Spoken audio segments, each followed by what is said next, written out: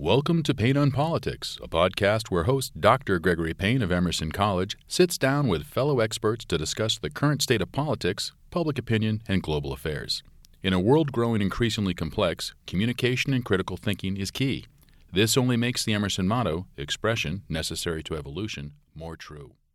Welcome to Payne on Politics. I'm Gregory Payne, the Chair of Communication Studies, the first communication department at the United States here at Emerson College. And I'm here with America's favorite pollster and one of the most accurate, and that would be Spencer Kimball of Emerson Polling. One I will say is every time I turn on the tube, when I talk to my Aunt Jean in Benton, Illinois, whether it's local, whether it's national, Emerson Polling is really everywhere. So Spencer, first of all, how do you keep your energy? And then tell me the road ahead. I keep hearing it's not just one or two polls, but many in the future. Well, thanks again for having me, Dr. Payne. And it's really a great opportunity we've had here at Emerson College, working with Nexstar Media Group on all of these polls that you keep seeing from South Dakota to Florida to New Hampshire. And so over the next about 10 days, we have another about 20 polls to conduct at the statewide level. We just put out our national poll last week, and then we'll wrap it up at the conference on November 4th in Washington.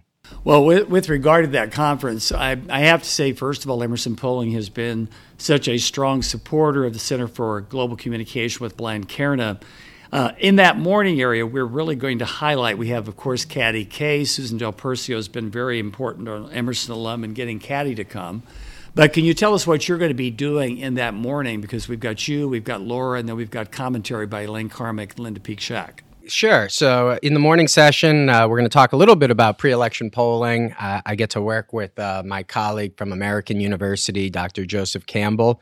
He wrote the book Lost in a Gallop. So it's an interesting read for all of those. It's kind of like the polling diary that you don't want to be in. And then we've been doing a study this year on the Hispanic vote and on a study called Unlocking the Hispanic Vote, and looking at both registered and non-registered Hispanics in the United States. And we've got Dr. Laura Barberina and our research director, Isabel Holloway, going to talk about the findings from that 6-state study, doing about 18 focus groups and 8 surveys. And then after that, we have a new panel about Asian American studies, American Indian, taking a look at that group of voters. And then we'll wrap that up with a 24 discussion with, as you said, Elaine Carmick and Linda Peak-Shack, looking at the 2024 race and what's going to happen in the nominating contest. Because remember, when November 8th happens in a couple of weeks, everyone's attention is going to turn to November 5th, 2024.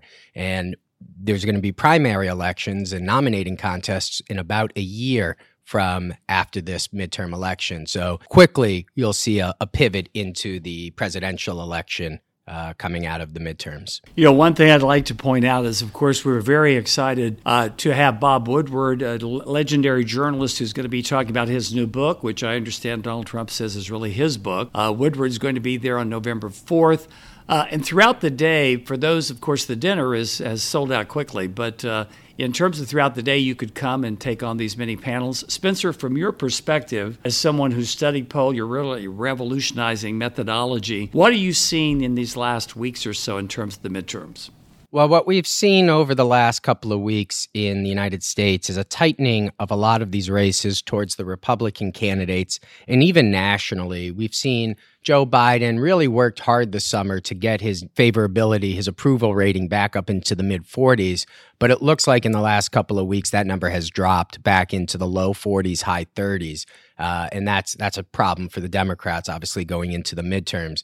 Even when we've had popular presidents in the midterms, like Barack Obama in 2010, they still lose seats. And so having an unpopular incumbent president is going to be difficult for some of these other races that we're looking at. Now, tonight, I know we've got the debate in Pennsylvania. We've had some other debates. We've got Arizona, where one of the candidates refuses to debate. How many people do you think, Spencer, when they're listening to these debates, do you think debates really matter, or do you think people have made up their mind? Well, in a lot of places, people have already voted, so they have made up their mind. They've already cast their vote, so the debate has little impact, obviously, in that context. But overall, I still find that the debate creates competency within the candidates. I think it creates momentum. It creates campaign ads. And I think it's important to debate. If you remember when Trump missed or skipped the Iowa debate in 2016, or when Reagan skipped the Iowa debate in 1980, they both ended up losing Iowa. And so I think voters want to see the candidates. I think Katie Hobbs skipping the debate out in Arizona, the Democrat, is a mistake in that governor's race because voters, I think, will penalize you for not debating and maybe not reward you for debating, but penalize you for not debating. So it's important that you get out and defend your message as well. So what I think we've seen around the country is that these debates have humanized a lot of the candidates, and that's why you've seen a tightening of the race. It's a different from the mediated reality that people have seen on television, the ads, internet, on computers. This is one-on-one. You have to make those arguments and defend them in front of the other person. I think gives voters a clear indication of what they're voting for. You know, Spencer, one of the areas I like to look at in campaigns is political advertising. And just want to ask you in terms of messaging, because many people have been critical of the Democrats not getting the message out about some of the aspects of prescription drug care, hearing aids, a lot of areas that would benefit people. When I was watching, the World Series, well, not the World Series, but the playoffs, it seemed like every other ad, it was this kind of fear ad of people where crime was overtaking America. Where have the Democrats been in placement of these ads as well as getting the positive message out? Because after watching those ads, I was even afraid to go out of my condo. Well, if you want to see a positive ad, you can go to Ohio. Tim Ryan is running some pretty positive ads about people getting along. It's him and his wife talking about how they argue, and then even though that they argue, they're still married. So it shows that, we can agree to disagree, but then move forward. We'll see how effective that is in Ohio. He's in a tough race against J.D. Vance for that Senate seat. Of course, if you just look next door to Pennsylvania, you got the Oz ads where he's killing 300 dogs. And so now you've got that type of attack going on. And it'll be interesting to see how Oz defends that, obviously, during the debates tonight. But that's what's happening around the country. Generally, it's more like the attack that we're seeing in Pennsylvania, not so much of the fluff, the niceness that we're seeing out of Ohio. But we'll obviously, in the next 2 weeks, and especially in that last 72 hours, I expect candidates to kind of flip the script and go more positive. But at this point, they're going to do more contrast ads in this last week leading up to the election. Spencer, you and I have talked a little bit about what's going on out in the state of Nevada. Of course, we have people saying, how do you pronounce it, et cetera. Paul Laxalt is coming, of course, with a family that has a very, very strong reputation. You had Harry Reid, of course, having his machine. I know when you said, and we've talked before, you said that is one to really watch in terms of controlling the Senate. Where do you see that as we speak today? I think you misput Adam Laxalt with his old man Paul. So Big Paul. Yeah, Paul. He's I know retired Paul is with his. So Adam is the one running, but Nevada is going to be one of those swing states, and those I do apologize for my mispronunciation. Remember, I'm a numbers guy, not a words guy. So the numbers are telling me that we've got a tight race in the Silver State, both in the Senate and in the governor's race. But then you also have 4 congressional races, particularly in that first district where the Democrats kind of weaken their incumbent seat to try to strengthen the 3rd and 4th districts for themselves. We'll have to see if that gamble plays off or if the Republicans are able to run the table and pick up a couple of congressional seats out in Nevada. Now, when you're talking about mediated reality, Spencer, you and I were talking yesterday, and I told you that I had seen something, I think it was on Fox or maybe it was MSNBC or CNN, that indicated that the GOP senatorial group had pulled out of New Hampshire. And I kept saying to myself, they're pulling out of New Hampshire, but yet the Emerson poll shows it tightening. So what you're telling me is don't believe everything you hear on TV? Shockingly, be careful of what you read and careful of what you see. There's always going to be deception. I mean, if we watch, let's just say the Patriots game last night, there was a question of who was going to be the starting quarterback. And then during the game, they switched quarterbacks. So here in politics, there's going to be even more deception. So to me, if one side tells me that they have no chance, it raises an eyebrow and suggests they have a better chance than not of taking that. So perhaps lowering expectations was the goal of the Republicans there. But as you mentioned, we just have a new poll out of New Hampshire, and that race is down to 3 points. We had that at 11 points for Maggie Hassan, expecting it to tighten to maybe 6 or 7. But now that it's down to 3, we're within the poll's margin of error, and that's going to be a race that we're going to have to keep an eye on for the next 2 weeks. Okay, that's quite a surprise. But even when we look at New York, what we've seen is the tightening of the gubernatorial race. What do you see happening there? Yeah, so in New York, we've had that race at 14, 15 points all summer. And now we're back in the field. We'll have our new numbers out on Friday, on Pix 11, this Friday. And what we're seeing is, again, a tightening of that race. Do we see it tight enough that the Republicans can take it? You'll have to find out Friday on Pix 11. But it is definitely tightening back into the single digits. All right, I know a couple of days ago, we had Crist and DeSantis, of course, debating down in Florida. One question that Crist asked DeSantis is, would he pledge that he would actually serve out a gubernatorial term?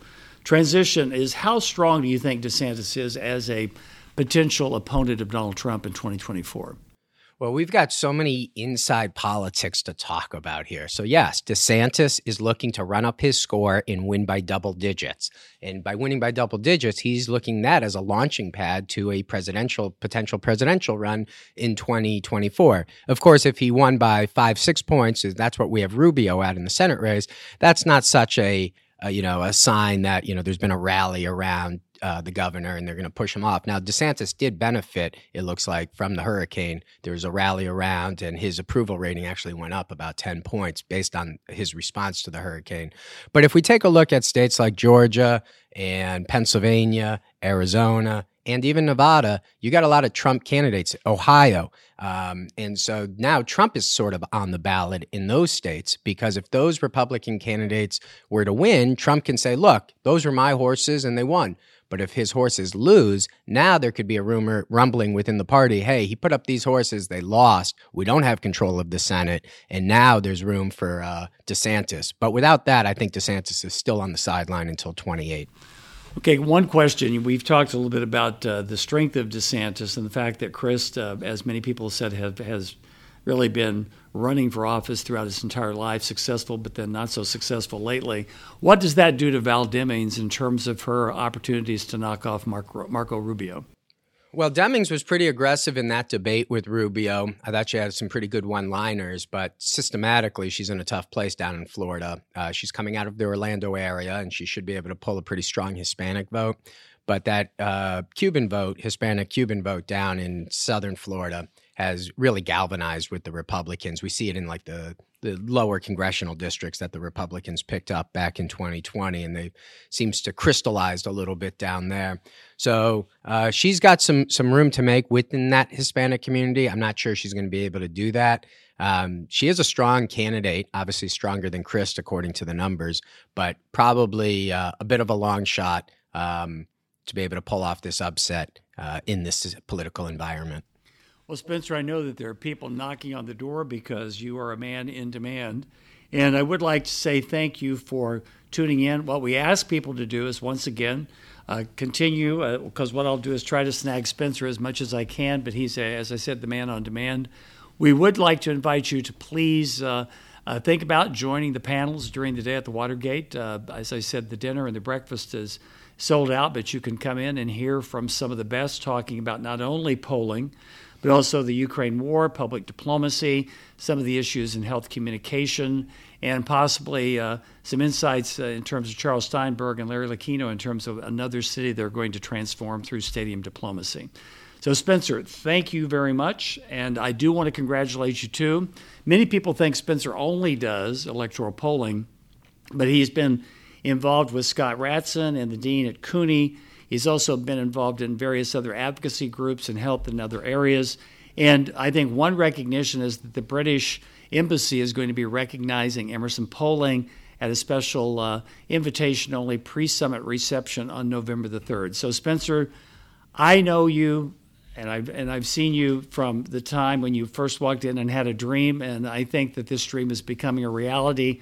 All I can say is kudos and congratulations as the trajectory is onward and upward.